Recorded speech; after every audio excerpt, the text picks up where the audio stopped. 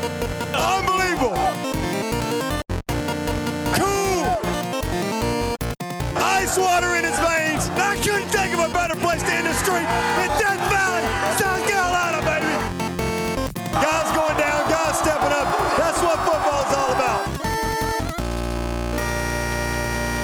And they say we can't do it.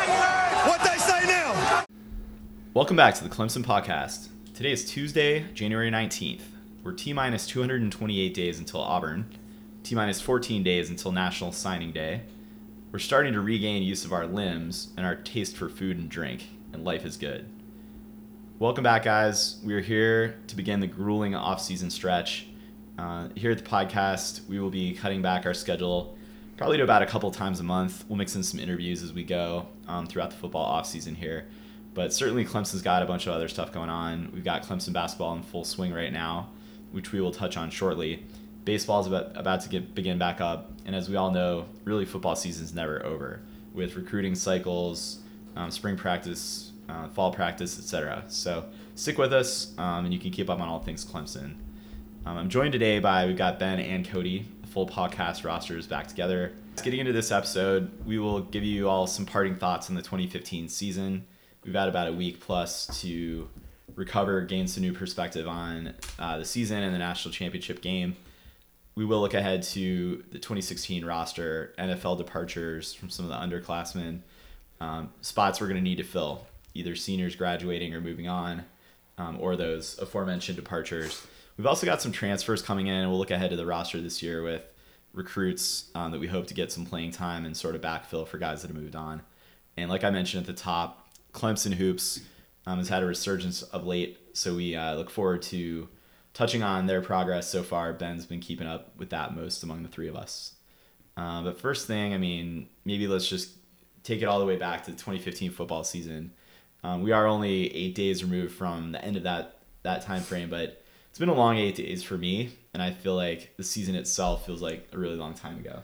Yeah, it really seems like a lifetime ago that I was sitting there in University of Phoenix Stadium watching that football game, which, by the way, was one of the coolest moments I've ever experienced in my life. From the trip down to Phoenix, going to Death Valley, and then through Las Vegas for the first time, and then again on down to Phoenix, went to Scottsdale. The night before the game, saw C.J. Spiller, Jacoby Ford, Sammy Watkins. I was actually, and this is probably one of the coolest things that ever happened to me, I'm walking through the bar that we're at, going to the bathroom, and out of nowhere from the VIP section, I see this huge dude just kind of rumbling down at me, saying, hey man, what's up? I look up, and it's Brandon Thomas, and he recognized me and we talked about this on a podcast earlier in the season. We had a tailgate to kind of kick off the football season picnic back in August of last year before the NFL season. Brandon Thomas, offensive lineman for the San Francisco 49ers, he actually joined us there. And I met him and got to talk with him and hung out a little bit, but never in my wildest dreams from that one moment of hanging out with him did I think he would ever recognize me in a dark bar with so much going on during the national championship in Scottsdale, Arizona. So that just blew me away, and that was really awesome. And I'll reiterate this, what a great guy. Like, he's one of the nicest guys ever. That's really cool. Of all the guys that probably look like you're 5'10", like white dude. I look like you. Every other white guy walking down the street.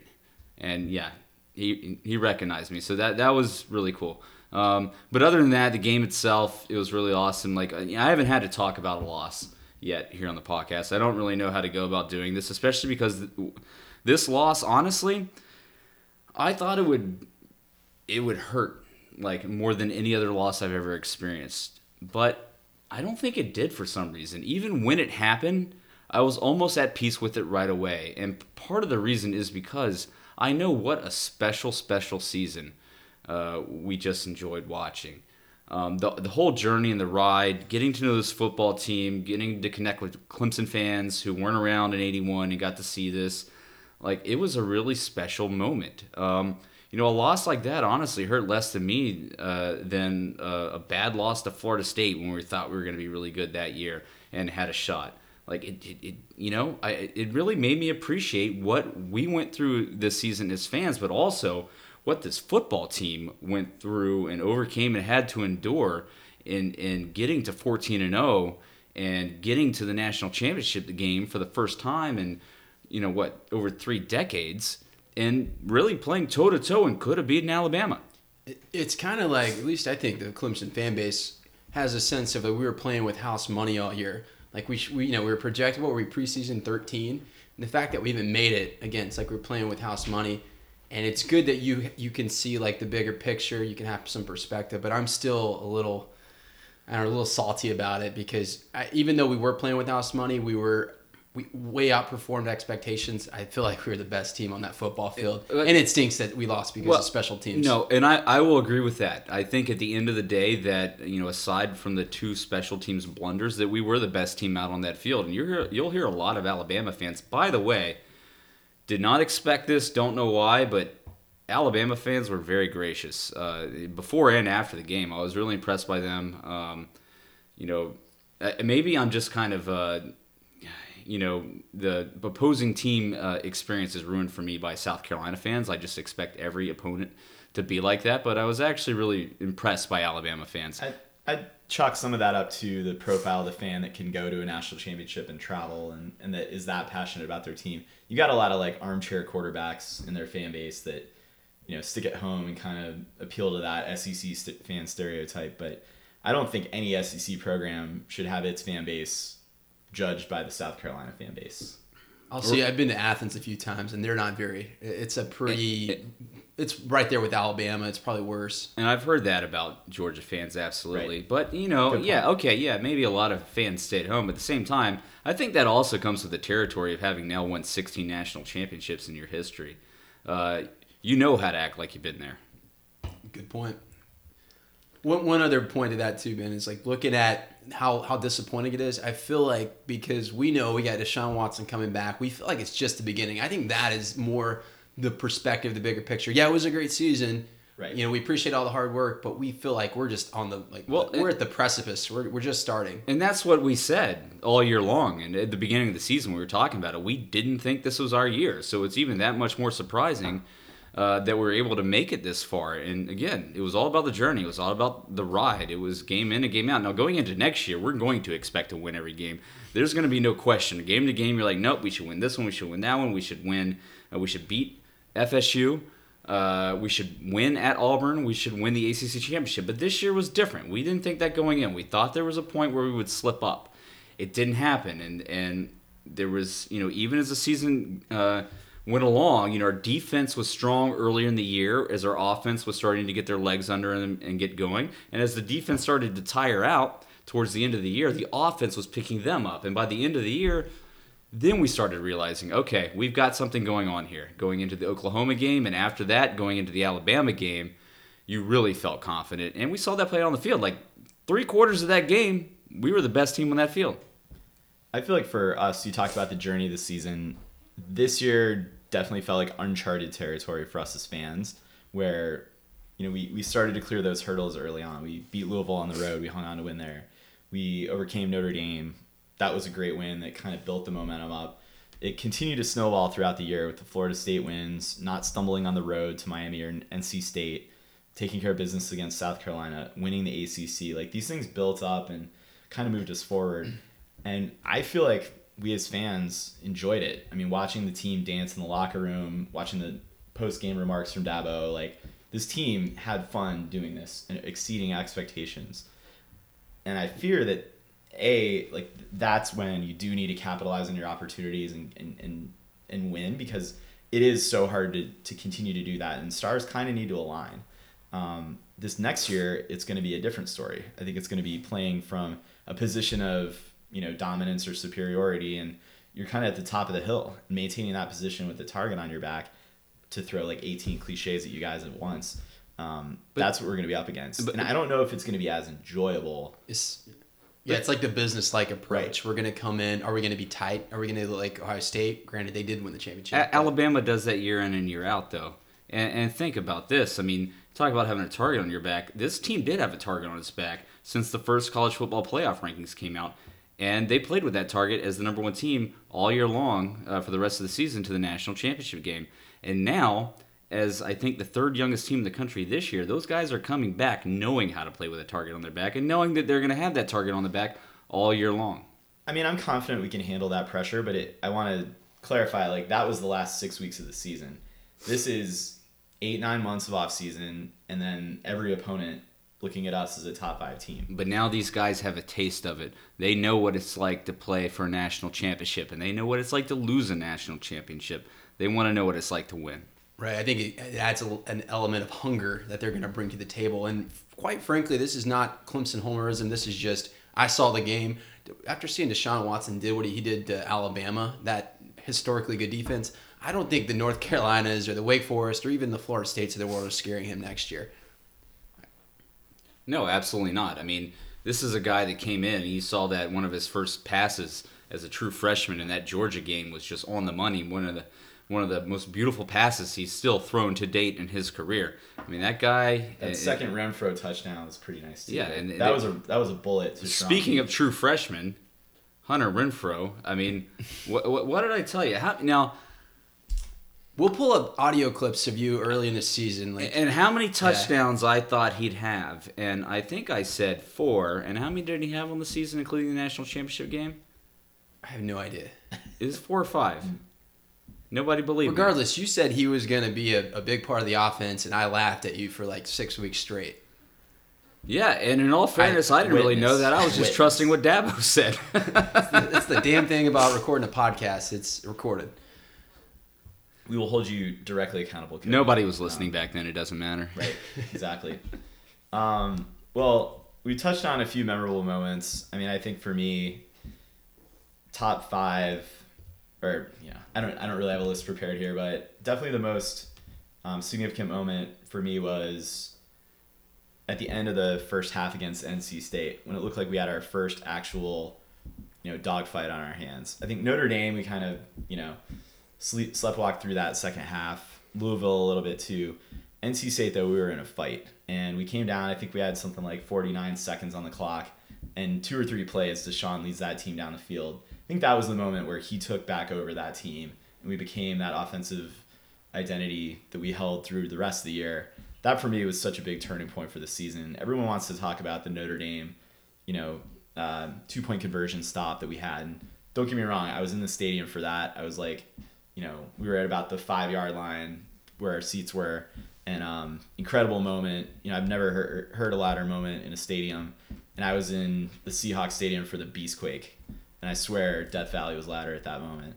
So, that was great. But I do feel like that NC State touchdown at the end of the half put us to another level as a team. And that just set the tone. But everybody forgets that in the Louisville game that they had the ball and were driving, only down by 3 before Jadar Johnson picked off that pass. So that was a game very early in the season that we could have lost, third game of the year, our first true test of the year. So that was very memorable for me to be able to play at Louisville Thursday night and pull out that game. Because then you really start to feel like, okay, maybe we're there. Louisville at that time I think was 0-2. They hadn't started the season so great. Their loss to Houston actually at the end of the season looked a lot better than it did at that point. Their loss to Auburn, although looked worse. So there was that, and then the Notre Dame game with the typhoon, and everything going on, just to pull that out, and then you really feel like we arrived, right? It's like, all right, this Clemson team could do something this year. There's going to be some question marks on the schedule moving forward, but we faced a couple tough tasks early in the season. Let's see these young guys grow up. And then that Miami game, 58-0, it was after that game that I went ahead and bought my tickets to the national championship game. That's the one where I felt confident. For $20, the odds still. Right? Well, that was the right to buy them. I mean, ended up paying face value, but yeah, reserved the right to buy them for $20. Bought 6 tickets to the national championship game after that Miami victory. So that was another huge moment for me. But honestly, never really in the season up until the Alabama game did I ever really feel like we were going to lose. Maybe early on in the Florida State game where Dalvin Cook was just like busting runs and running all over us. But other than that, I really felt like we were in control of every single game we played all year. And honestly, even in the South Carolina and North Carolina games, the last 2 games of the regular season in the ACC Championship and the last game of the regular season, the only reason those were close were because of dumb plays and turnovers. Otherwise, you take those things away, we were clearly the most talented team on the field all year long, except for the Alabama game. Yeah, I think the whole year there was this quiet suspicion that what could this team be if the offense and the defense could match one another. And we knew what was going on. Deshaun Watson was getting his legs back under him, quite literally, and we started seeing his very gradual progression. Obviously, the defense looked good from day one, and then they started with a slow decline because of injuries, just lack of depth, and we all the quiet suspicion being that 20-day rest period before the Oklahoma game. It's like what kind of product will this end product be if both sides of the ball are clicking at the end? And we saw it in the Oklahoma game. We didn't play that well in the first half, and we still dominated an elite team. And then, of course, I think we did just as well against Alabama. I think we even played a better game. We executed at a higher level. For the most part. Against a lot better team, and obviously just a few minor errors on special teams. And I'm not even sure that they were a lot better team. I mean, I look at those 3 quarters. Oh no, I said I don't think they are. I don't think they were the better team. They were better at special teams. Yeah, and that's about it. A lot better. Yeah, I mean, a couple bad plays really. That was the tail of the tape for that game.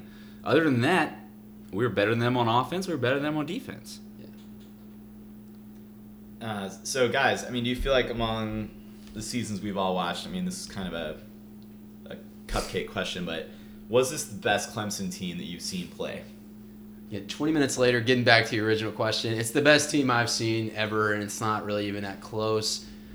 We saw a great offense in 2012 and 2013. We saw a great defense in 2014. But altogether, yeah, absolutely the best team I've ever seen. I wasn't around in '81. Yeah, I think this question for anybody who only remembers Clemson football from the 90s on, yes, obviously is the best Clemson team you've ever seen. The real question is, and we can't answer that honestly because none of us were really around or remember the '81 season. Despite the loss in the national championship game, could this have been the best Clemson team that Clemson has ever had? I think it is very possible. You got to look at the opponent that we played. Was Alabama a better opponent than Nebraska? I think an argument could be made for that. Now, again, we can't say that because we weren't around for that season. We didn't watch that season. We didn't analyze that season. But I do know how strong we were on offense and defense. The great defense that we faced in Alabama, the really strong offensive line that we faced in Alabama, and the fact that we won both games in the trenches, really, we won the trenches battle on both sides of the ball. Not to mention that, I'm sorry, but Deshaun Watson is better than Homer Jordan. That's probably true. I mean, I also look at the historical programs that we faced and beat this year. Notre Dame, Florida State, Oklahoma gave Alabama a run. They had to onside kick and get a return touchdown to beat us. I mean, quite possibly we could have gone 4-0 against that murderer's row. Dominated our ACC opponents by and large. Blew Miami off the map. How many coaches did we face or basically get fired this year? I mean, I think it was, by far our best season overall. And no disrespect to the '81 team. Well, no, absolutely. And I just don't know if there was any question that season. Did Clemson kind of go wire to wire down the stretch? I'd need to look that up and read through it. But in fact, I don't like comparing teams from 34 years apart. It's 2 different eras. Things were different. Players are different. I just think in this day and age, it's a lot harder to make it to play for a national championship. Right now, you need to win your conference outright, and there's a game that settles that. Back in the day, it was really about just your record in conference play. They used to have a single bowl game. Now you not only have to win one bowl game, you have to win a second. Well, not to mention, we played Nebraska was actually the number 4 ranked team in that game, in the Orange Bowl that we played to win the national championship, or eventually end up being ranked number 1 and being given the national championship. We played this year, at that time ranked number 2 team in the country, ultimately the number 1 team in the country. Again, I mean, 2 of the best teams, Clemson history, did not quite get it done, but I think it's just a moment that we all need to appreciate for itself. I think you made a great point, Cody. Is the fact that we've got Deshaun Watson and crew coming back, does that make this loss a little more palatable for people? Because, hey, we're not done yet. This isn't the culmination of everything. We don't have over half of our team on both sides of the ball going to the league or graduating. I think there is a chance for something else, but it's still a matter of, we talked about how hard it is to get there, and you've got to win your league, win your conference championship, win the semifinal bowl game, and then overcome what's likely to be the number 1 or number 2 team in the country in that championship game. That's not you can't pencil us into that next year or the year after, depending who all comes back. So something where, one of the legacies I'll take away from this was like amazing team, phenomenal moments. But that said, it's a little bit of a what if is what I'm left with. Yeah, but doesn't it feel a lot better going into the off season, heading into next year, having had the season that we did, went 14-0 until ultimately losing to Alabama in the national championship game. Along the way, beating Oklahoma the way we did in a college football playoff game. It's a lot easier going into the offseason having just gone through that than, let's say, losing to South Carolina and then 70-33 or whatever to West Virginia in a bowl game, right? Yeah, that loss stings in the national championship game, but it's a lot easier to take that one, honestly, and go into the offseason than some of the previous seasons we've seen recently. Again, and Deshaun Watson is coming back. That helps. Yeah, that's true. But it's not just him. I mean, there's so much more talent. I mean, think of the recruiting classes we got coming in this year. Think of all the quarterbacks we have behind Deshaun Watson. It doesn't end at him. Yes, he could very well be the greatest quarterback ever, and these other guys aren't going to be as good as him, but they're going to be really, really good. The future is very bright for Clemson football, and don't forget that. Well, I'm going to take that as our segue to move on to the 2016 team. We'd be remiss going there without talking about some of the announcements of the last week. Players announcing they're going to leave for the NFL. In our game recap, Cody and I touched on some of the names that we expected to actually stick around and potentially, develop their game a bit more. But it turned out they're going to take off. So real quick, I'll run down the list. We knew Shaq Lawson was out. I think he committed right before the Oklahoma game, right? He had a phenomenal career. No question Shaq is ready for the league and ready to move on. Kevin Dodd, he's off to the league. I think this was something that all year he continued to build a great resume and continue to outperform expectations and shore up that other side of the line. Good for him. Knowing that he transferred in from, I believe, a JUCO. Kevin Dodd's, I think, 24 years old. He went to prep school. Or prep school, I'm sorry. He's 24 now. 24, so no surprise that he's moving on. Mackenzie Alexander, that was one that we kind of all secretly hoped, or not secretly, but secretly knew he was going to head to the league. And injury aside from the Natty, I think that was expected. But the two guys we were talking about, Jaron Kearse, TJ Green, they declared for the draft. And for me, it's going to be interesting to see, are they like a top 3 round talent, either of those guys, or are they going to slip into some of the later rounds? And could they have improved that draft stock coming back for another year? I certainly think they could have, and I don't think Kearse and Green fall in the same bucket. I think Kearse is he looks better on tape. Both of them their measurables are gonna be off the charts, and that's gonna put Kearse in that first round consideration. I don't know what's going on with Green. He definitely did not go out on a positive note, and not to kick him while he's down. But he's a Clemson man. We appreciate his work. I don't know what's going on with his family, personal situation. Maybe he needs to leave. But he has a perfect opportunity in the business case to come back, to go from probably what would be a 3rd, maybe 4th round pick. I don't know, maybe even later. You think that high? I'm thinking 6 or 7. I'm saying maybe that's a best case, but he's definitely he has first round potential with his size, his athleticism. What the heck is he doing? This is a bad decision. And again, man, what a bad way to go out after giving up 14 points in the national championship game. Well, yeah. I mean, listen, okay. Shaq Lawson and Mackenzie Alexander, we knew they were gone. We knew they were gone at the beginning of the season. There was no question about that. Kevin Dodd, absolutely, he should go. I never thought coming into the season that he would be going. Like, the way he progressed over the course of the year, there's mock drafts right now that have him higher than Shaq Lawson. Now, I don't believe that'll be the case. Ultimately, Shaq will get healthy, and he should be a higher pick than Kevin Dodd. But, kudos to Kevin Dodd. Like, he deserves this. Worked his butt off all year, and he played really great, especially towards the end of the season. So, yeah, that brings us down to Jaron Kearse and Green. Kearse, he had a decent first half of the season. He has all the physical tools to be a great NFL player, but I wasn't really impressed with him at the end of the season. You think that all these NFL scouts are going to go back and look at the tape and see that Olay on Switzer in the North Carolina game? Or some of the missed tackles or poor tackling in the Oklahoma and the Alabama game? There's a certain element of pride, I think, with coaches. It's like, give me talent and I can develop it. And that's what they'll see in Curse. I don't know if I feel the same about Green, but I completely agree. You look at Curse from his freshman year, just completely lost. And he did improve and got better. And I think what made him so valuable to Clemson was the way in which you could use him. But as a true NFL safety, he's not there yet. And I wonder if he can be there by some of the instincts, lack of instincts that I saw this year. Same with TJ Green. But at least with Curse, we talked about at the beginning of the year him possibly, if he had a good year going to the NFL. Nobody talked that way about Green. And nobody watching him play this season thought that about Green. So honestly, to me, that is the most surprising thing. So you're right. Tully, I think you said it. Maybe there's other things going on in his family life in the background that's prompting him to leave. But does anybody really see him higher than a 5th round pick? I mean, and again, you mentioned the film. That matters. Their measurables matter. He could have a great combine and blow everybody out of the water. I don't know. I feel like it was maybe coming off of that loss. I don't know if they wanted to come back and face another season. I'm not as sure, but I can't begrudge these guys from going and trying to grab a paycheck.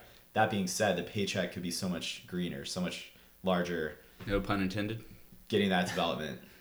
No, right. I don't criticize anyone for wanting to become a millionaire, and that's what will happen for most of these guys. I don't know about Green, but I can't fault them for that either. But like you said, we talked about this last week, is that you go as a 6th round pick or you go undrafted as a free agent. They don't have as much stock in you. They don't care as much for you. You go as a 1st or 2nd round draft pick, then they're going to invest something in you. They're going to invest time, resources, and give you a longer leash to be successful. Not to mention the guaranteed money is a lot more. So yeah, because 6th and 7th round draft picks don't always make it. A lot of times they don't even make the team. Yeah, 53-man roster. There's not enough spots. They draft these guys on a show it basis in preseason camp. Right. First sign of a bad attitude, or you get caught smoking some weed in a hotel room, man, you're gone. You do that as a 1st round pick, they might give you a longer leash. Just saying. So let's talk a bit about the guys that are staying. We wish these guys the best in the NFL. I think it's nice to see Clemson players continuing to. We're going to hear their name on draft weekend, so that's going to be awesome. But the guys that could have gone that ended up sticking around, this is a great list and a great thing to see for us. Let's start kind of in chronological order here from when they declared. The night of the Natty, we were kind of after the game sulking in Ben's RV, and we read an erroneous tweet that Leggett said he was gone, but it came out that Leggett, re-upped and he's coming back for his senior year.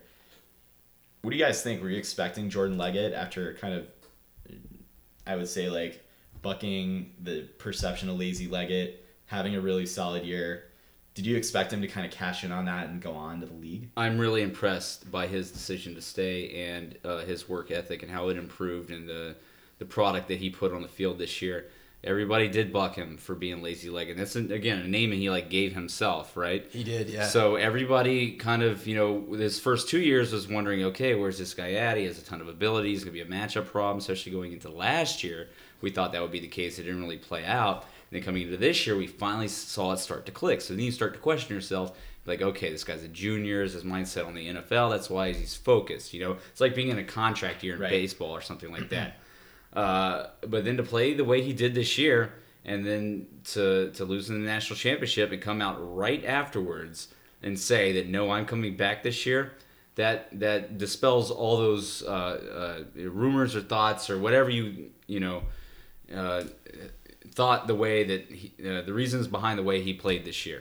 I think you look at what's Dwayne Allen and his progression, his complete 180 during his time at Clemson, where he went from this guy that Dabo Swinney thought he was going to have to kick off the team, and Leggett was never in that same boat. He was just lazy by his own admission, and he's improved. I think what's surprising about him is you talk about people are in these kids' ears, and they're 21, they're kids.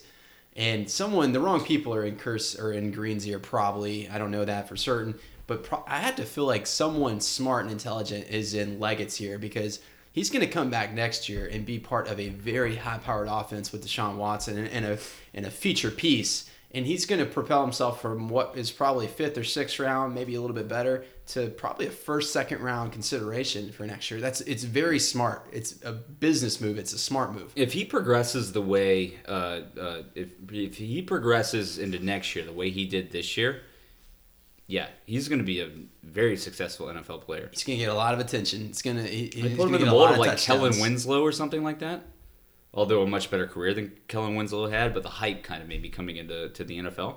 Right. Another offensive weapon for Clemson coming back is Wayne Gallman. I think this was one where, where the running back position has been drafted of late. The guys going into the league from the college ranks. I would say, this isn't too big a surprise for me that Gallman's coming back. And he gets to be a feature piece of that offense next year. It's going to be, a historically good offense. So, again, great to get a weapon like that back. Maybe not as big of a surprise, but what do you guys think? I mean, can we expect the same type of? Is he going to beat his career yardage mark next year? That's exactly what I'm thinking. I'm actually thinking, what is his ceiling? Can he be any better than he was last year? And like I could make a case for him to go to the NFL. As a Clemson fan, I want him to stay for 2 more years. But that's a good thought. Like he way outperformed expectations in terms of getting past tackles or tacklers in space. His agility is like off the charts right now. He's showing physicality, but he's in this like nice kind of medium between a physical runner but also a kind of a speedy runner. Agile. Can he get any better? I don't know if he can, but I'm glad he's coming back. Well, not to mention, Gallman coming into the season was the clear number 1. I think, and then he was early on. C.J. Davidson got some carries, just kind of out of being the senior, but then that started to wane, and then Zach Brooks got some looks, but for the most part, Gallman was a go-to guy. Now, looking at next year, we've got Feaster coming in. We got Adam Choice, who's apparently looked really good. Do we see Gallman's role start to decrease a little bit? I mean, he's still obviously going to be the number 1 back. But you start seeing carries taken away from him and spread around, not just to keep him durable or to keep him healthy throughout the year, but also get some of these other guys some touches. I'm curious if Feaster redshirts. What do you guys think? Not a chance. No, I mean, for one, he's just too much talent. Like, it's not going to happen. But there's promises made during recruiting that you don't go back on, and I think you've seen that with a few guys already. So, yeah, he's playing. I think his role is Gallman's role is reduced. Not just because of Feaster, not because of Choice, a few other guys, but just because he's taken a lot of hits, and I think it's time that he kind of cuts back on that, saves his body for the NFL. But I think he has a chance to improve his stock. Not a whole lot though. I think as we go throughout the season, we play some of the weaker opponents on our schedule. Yes, you're going to see Choice and Feaster get a lot of carries, but I guarantee you in that Auburn game, first game of the year next year, Gallman gets 80% of the carries at least in the backfield. Yeah, I think it's going to probably shake out in some type of a situational running, scenario here where, first, second down, Gallman's your guy, and then we can mix in Adam Choice or Feaster will be in there on some design packages. Think of the athletes we're going to have going that give you kind of the look that Feaster does from Ray McLeod. There's going to be different backs and different passing downs because that's not Gallman's strong point. And listen, it's okay if he doesn't get all the touches going throughout the year. I mean, that's how the NFL is now setting up with running backs. I mean, you have 2 go-to running backs in the NFL. And then when one running back goes down, there's another guy that just comes in. That's how the NFL works. So you better get used to it. Just a sneak peek into Feaster. This guy's going to make guys miss at the running back position that we haven't seen since Spiller. So that's one. He's going to help us from day one. But also he can catch out of the backfield, kind of on the same level as like Zach Brooks. So it's an element that we wouldn't otherwise have. I worry about his ability to pass protect and to block. But aside from that, that might be his only area where he needs some improvement. So that kind of wraps up the juniors coming back for their senior year on offense. We'll lose a couple guys off the defensive line. But all in all, I think it's going to be really high-powered, potent offense. We mentioned pretty much all the seniors or the juniors leaving on the defensive side, but a couple of juniors who were worried about losing: Carlos Watkins, defensive tackle, and Cordrea Tankersley he played the weak side corner position. Tank's coming back as well. I feel like he's probably the bigger re-up or the biggest re-up of all 4. just in terms of who we did lose and sort of the lack of depth and number of snap counts behind him and behind Mac.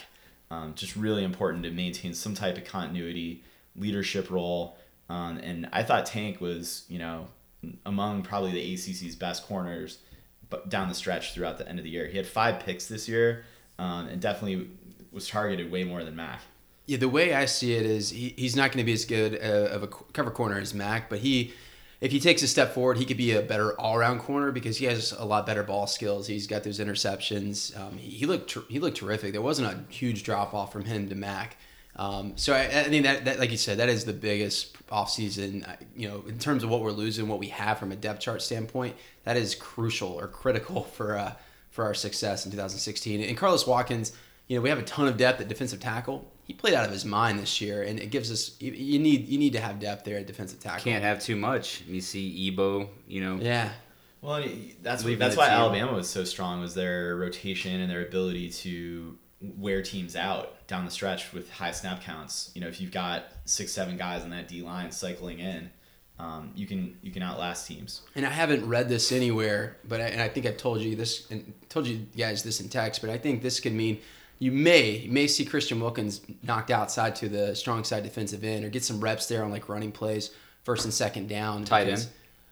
Wide out. Strong side defensive end. He can catch too. You might see him all over the field. Put that kid anywhere on the field. He's like the fridge. Can he kick off? I'd be cool not seeing any of our defensive players playing snaps on offense, for one. I think we've seen a lot of gimmicky stuff like that from like Houston.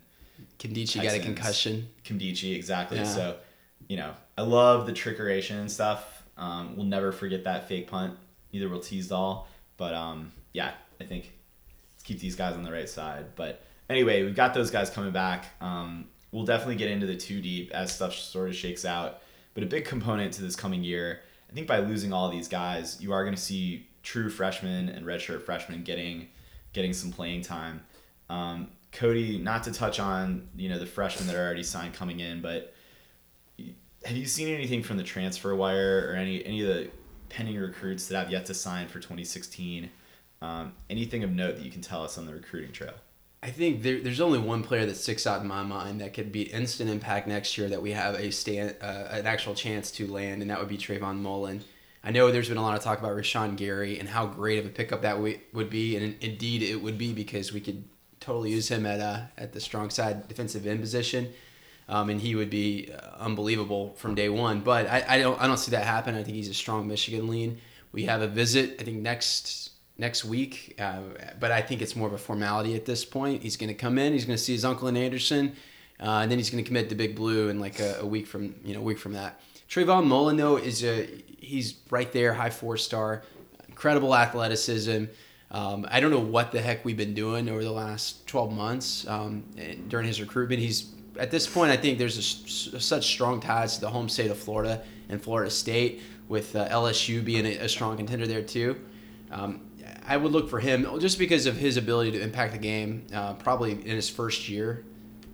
And we need that at the cornerback position. I just think LSU has turned over defense coordinators 2 years in a row. I just have no idea. And they also lost their chief of recruiting 2 weeks ago or a week ago. I just don't see them in any competitive race here for defensive players. But I do think Florida State, I'm reading they're the front runner here for Mullen. I think they will be. And you don't see teams pulling away players from their home state late in the game that have already been working them. There's no relation. There hasn't been a whole lot of relationship building, and that's a huge part of the process. And I don't see us making up all that ground this late in the game. And do you think a lot of the attention that's been paid to Mullen by Clemson fans recently, is that more reflective of him and our chances and us watching him the whole time? Or do you think this is a byproduct of who just left for the league and the fact that we view our secondary as a potential weak spot for next year? Well, that's an easy one for me. I mean, think about it. We weren't talking about cornerbacks and safeties until all these guys just left. No, I totally agree. Now you have Lavert Hill, cornerback out of Michigan, Isaiah Simmons, safety, and Daniel Thomas, a 3-star cornerback. I mean, these guys, I haven't even been keeping up with these guys. Mullen's been on my radar. I've watched this film. He looks terrific, but These guys are kind of coming out of the woodwork. Well, but that being said, certainly we've had our eye on a few of these guys, whether or not these guys are leaving from the NFL, because so far on our board for the 2016 recruiting cycle, the only guy that's committed is Brian Dawkins Jr., a legacy 2-star recruit. So certainly the coaching staff has had some openings, some spots saved, and some offers out there ahead of time for some DBs. Yeah, I don't know if it was poor planning or what, but we did lose, obviously, these guys, Mac, Green, and Curse, and it's kind of we're in great standing with some 2017 prospects. I think they had their mind set there, but right now we're in a kind of a panic emergency mode, and we're casting a wide net. We got probably like 5 guys out there that we're trying to reel in. We hope we get one. We might get as many as 3. But I would say we get one in best case scenario now. Even thinking guys like T.J. Green were going to come back. Okay, let's say we knew Mac was going to leave, and we had a good indication coming into the season that J-Ron Curse, if he had a good year, was going to leave. Even keeping Green and having Tankersley coming back for next year. You sign more than just Brian Dawkins Jr., right? You go after more than one 2-star DB in this class, right? I completely agree. It's very questionable. Of all the great things, both in recruiting, on the field success we've done, special teams it sticks out like a very sore thumb, and kind of this managing cornerback depth and this cycle defensive end depth, only taking 1. Now we're losing 2. Is questionable, and I don't know what the reason behind it is. I think 2017 will answer a lot of questions, as that might be one of the best classes in Clemson history. But right now, it's just kind of scratching our head. Clemson did bring in a transfer from Eastern Tennessee State. His name's Austin Jackson. So he's got on the field playing time in a obviously not a Power 5 conference type of program, but good to see us bolster that depth with he's going to be basically treated like a walk-on, I believe. Not sure where the scholarship pedigree goes there. Yeah, I don't believe a scholarship. He's more of a long-term project. It's nothing instant. I think it's just kind of reloading. I mean, in that case, you take what you can. I mean, as long as they're not offering him the scholarship, which I don't think they are, it's just a guy to bring in and add depth. We're losing some guys. Even on your scout team, you need somebody out there to play DB. All I know is we've got, aside from Mullen and Levert Hill, we've got 2 other 4-star safety in Isaiah Simmons and a 3-star safety cornerback in Daniel Thomas. We have offers out to them, and then another guy on the board, 4-star defensive back Nigel Knott. I feel like the coaching staff has to have some type of feeling that one of these guys are going to sign, especially going into this recruiting cycle knowing that Dawkins Jr. was the only guy we had. I trust his recruiting staff and the coaching staff enough to think that they have to have a plan in place for this. Yeah, I think it's kind of a reactionary plan. And you look at what happened in the national championship game. Mac went out, Adrian Baker steps in, and nothing against Adrian Baker. He'll be there probably next year. But you see the drop-off and those sorts of things, not having that depth, not having just one extra guy.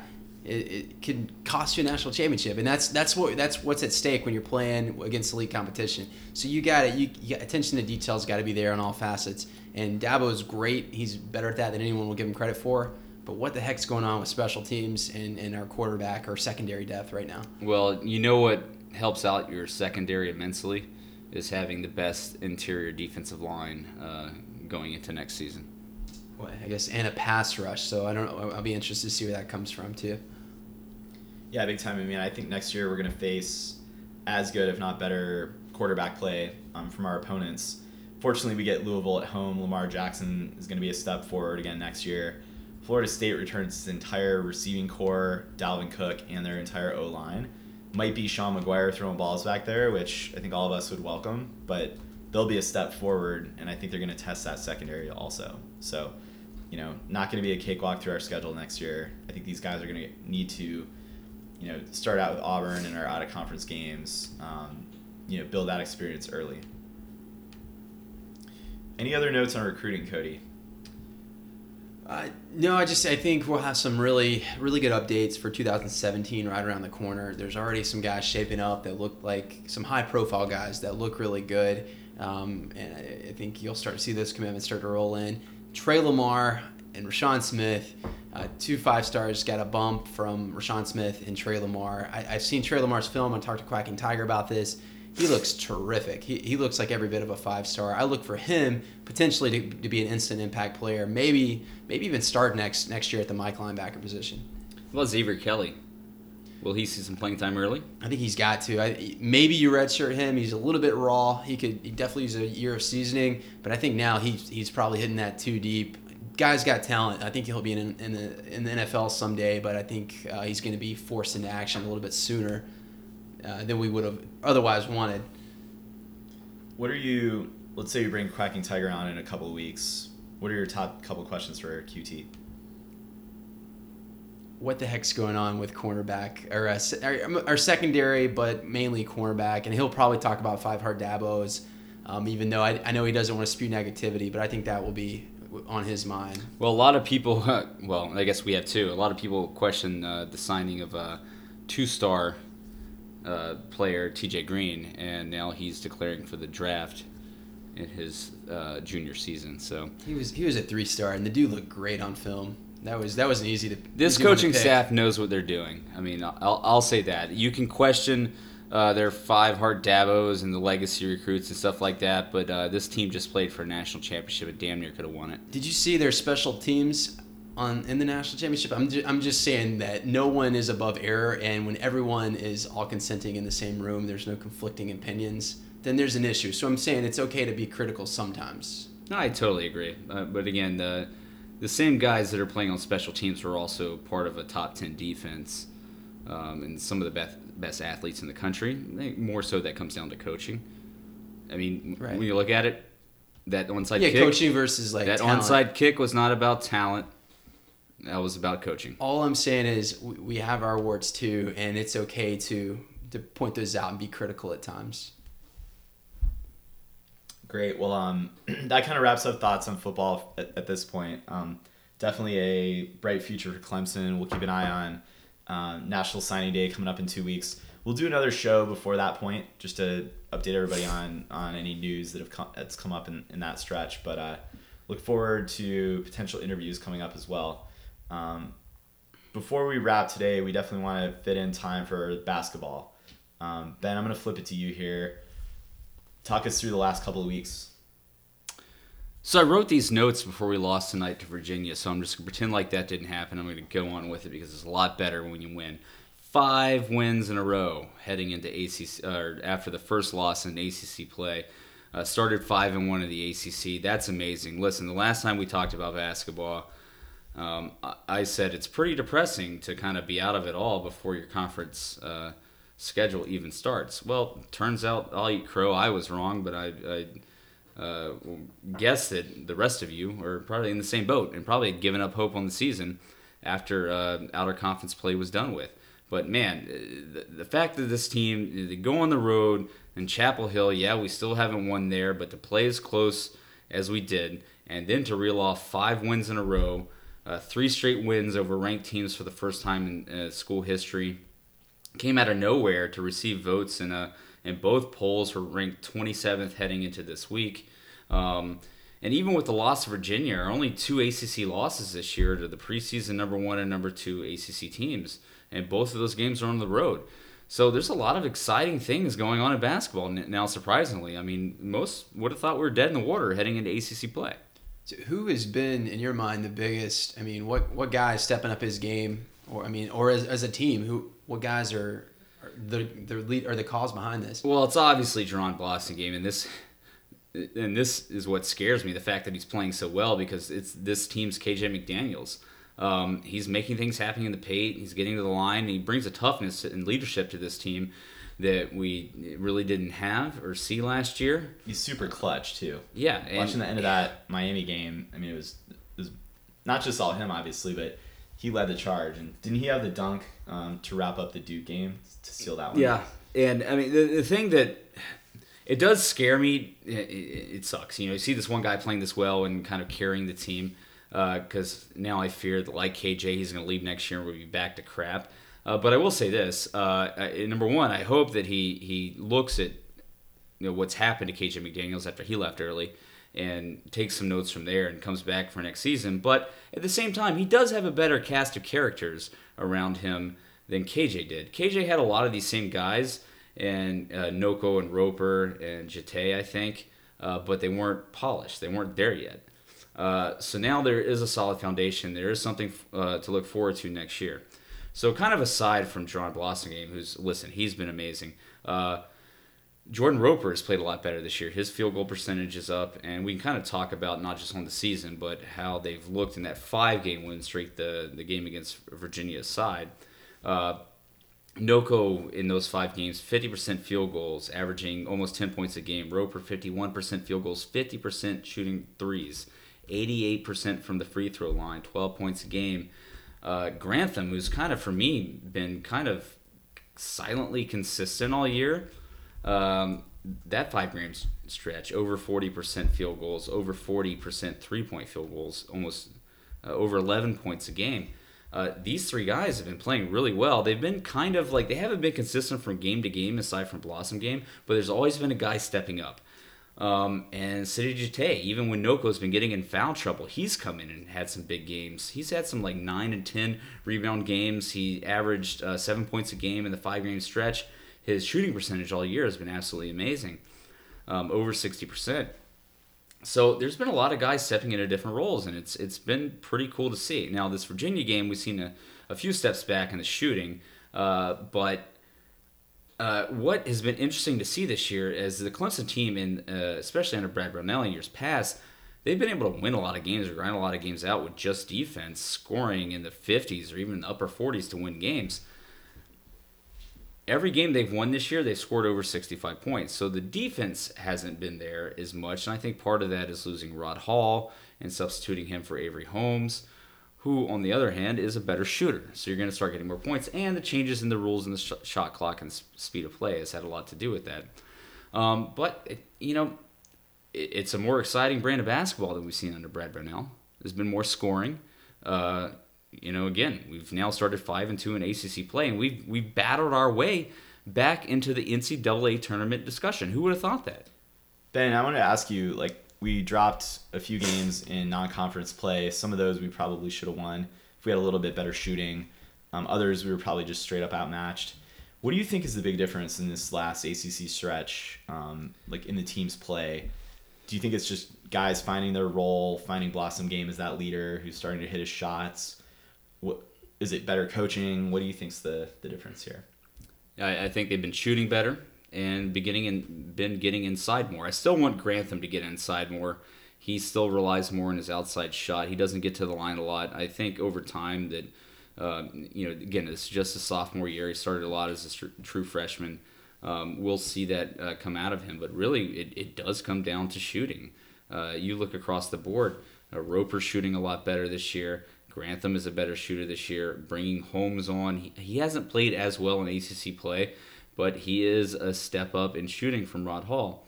And again, we talked about Sidi Jete. The kind of, we do lack some depth there. Gabe DeVoe is still not shooting all that well. He's only 32% field goals on the year and 33% from 3. But overall, in what we've seen in the 5-game win streak, the Virginia game aside, is that there have been guys, aside from Blossomgame, stepping up, and we've been shooting at a higher percentage, and that's why you've been seeing these wins come with us getting those point totals above 65. And it looks like we got a week off until the Pitt game here. Pitt's ranked number 20. I think that was before today or yesterday's play, so we'll see where Pitt shakes out. Clemson, it's funny, throughout that 5-game win streak, 3 games beating top 25 teams. We didn't even sniff the top 25 ourselves. A lot of that is definitely due to the out-of-conference games that we lost. But dropped one tonight to UVA, a week till Pitt.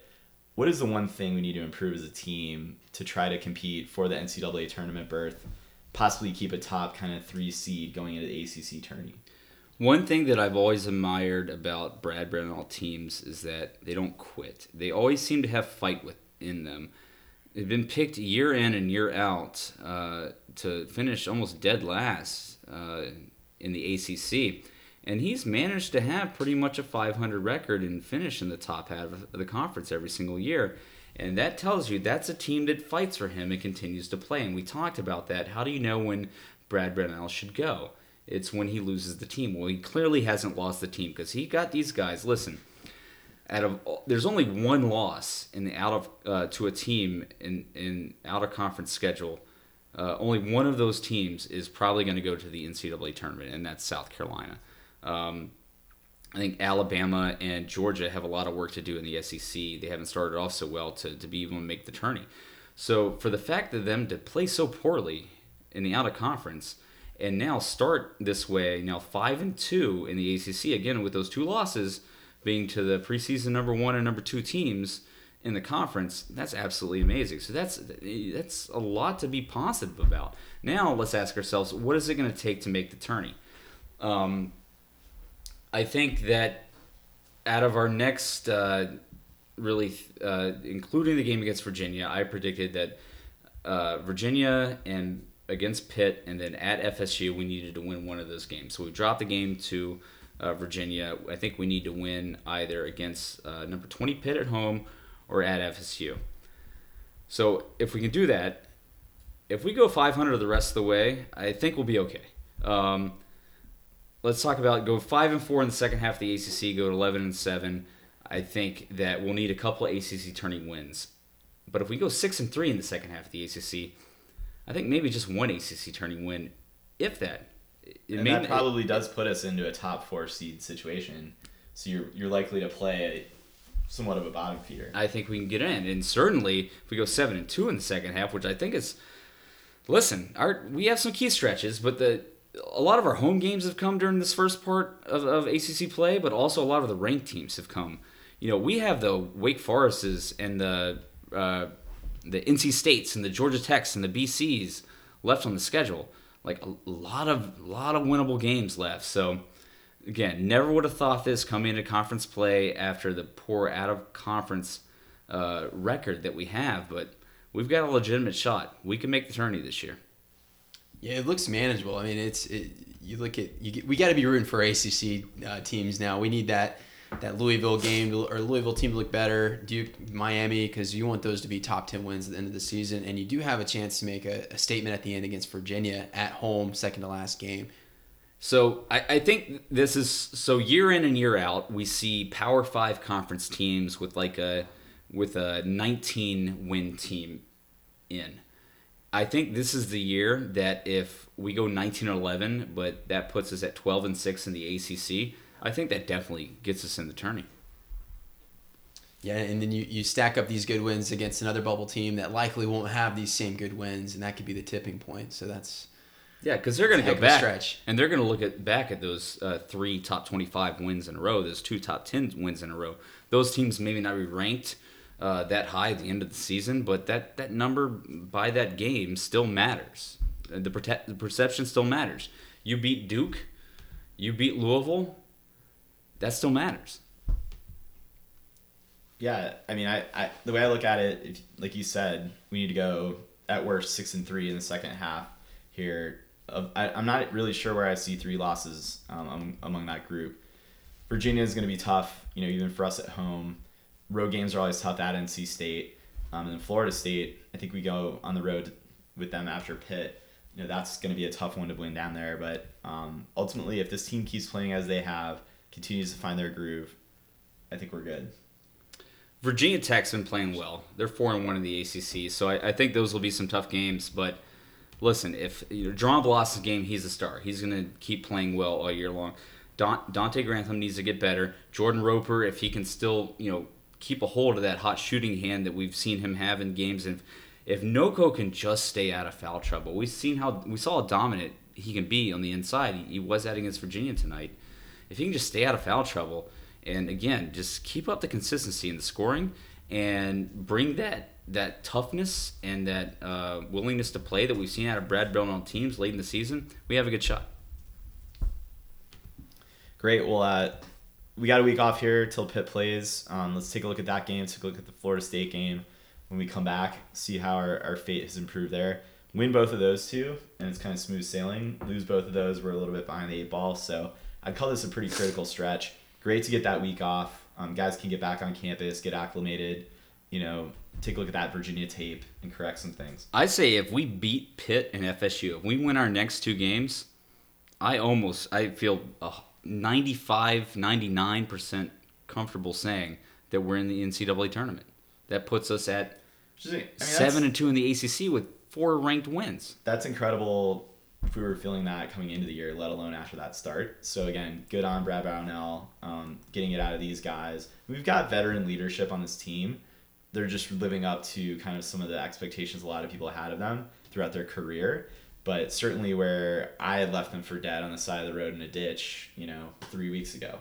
And what perfect timing this is for them to go on this run, right? We lose the national championship game in football, and going into that, we're not doing really great in basketball. We lose that, but all of a sudden we're in the middle of the streak, and we're like, oh, well, something else to look forward to in Clemson athletics. Is that Christian Wilkins out there in the Dante Grantham uniform? I'm pretty sure it is. I texted the screenshot of the final score against Duke to one of my buddies here who went to Duke, and I was like, sorry to bring this up, but we needed this more than you did. Well, and granted, Duke's now lost 3 times in a row for the first time since 2007, but who cares? We started it. That's all that matters. Cody, any thoughts on that, being a big Duke fan? I've been so wrapped up in football. I haven't even gotten into Duke basketball this year, but I was very happy that Clemson won. We needed it. The morale, we needed it a lot more than Duke needed it.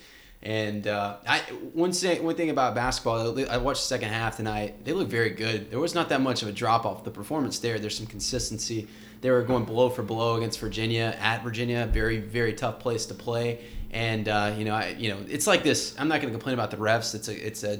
It gets tired. And anyway, but ACC play, you're playing on the road. You get the benefit of some whistles here and there, and Virginia did tonight. So with that, you look at the amount of free throws we took when versus what Duke took in that game. You can kind of dispel those biased ref rumors. The one at home. Well, that's Duke. They always get the whistle. So no, I'm saying in that game we got the whistle. Yeah, well, even at home against Duke, they're typically going to get it. So, or at least that's the perception. Oh, right. Well, yeah. So I mean, it's a good start. And then with Virginia, though, I think they were just a couple plays away from pulling that game out. And I guess the thing that I key in on is in the crunch time where it's going to come down to one play to swing the whole game. They were executing, and that's something you haven't seen from Clemson basketball a lot recently. And I think Gabe DeVoe just kind of flattened them. That was a huge momentum. That killed it. It was a killer, yeah. And I wonder what he was doing in the game at that point. He played a lot of minutes in this game. I think he played 22 minutes. I think that killed it. There's absolutely no reason to take a 3 that quick, that early in the shot clock, and then from that distance, especially when, again, you're shooting 34% from 3, 33% from the floor on the year. It's just a terrible shot. I mean, the whole team knew that. Brad Brownell knew that. That's why he called a timeout and took him out of the game right there. I think that killed the game. We were coming back. I think we had been down by like 11. 7-0 run. Yeah. Totally killed it. Yeah, but again, you said there's no quit in this team, and that's a Brad Brownell hallmark. So great to see that play out in a tough environment. Bummer we didn't make it down the stretch after we pulled it within 2, but we'll take our lump on this one and move on. All is not lost in the ACC yet, and I think we impressed some people with this stretch. So good stuff from basketball. We'll keep a close eye on this, and hopefully for all you Clemson fans, it helps you get over that tough loss to Bama. But I think that's all we got for today. So thanks again, guys. Take a peek. Make sure you're subscribed so you don't miss any of our off-season action. You know where to find us on Twitter, on Facebook, and your favorite podcast platform of choice. We appreciate the listens, and go Tigers.